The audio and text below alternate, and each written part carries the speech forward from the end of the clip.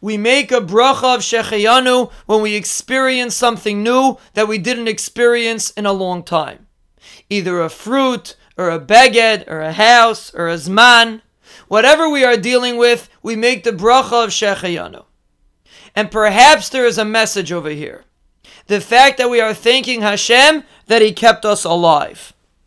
The concept of Chayim means something new. Something fresh that didn't exist before. For example, Mayim Chayim means spring water.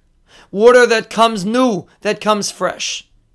If a person wants to feel Chayim, he wants to feel alive, he has to keep the hischadshus in his life. In his Torah, in his Tefillah, in other areas of Avodas Hashem.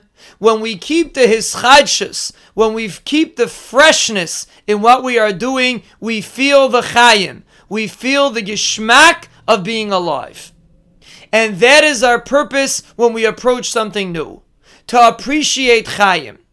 Every new thing that we have infuses life into our life. Makes us feel Chayim. And the more we take Avodas Hashem and we make it alive, we make it fresh, we make it new, the more every part of Avodas Hashem will be Chayim, will be Geschmack, will be alive.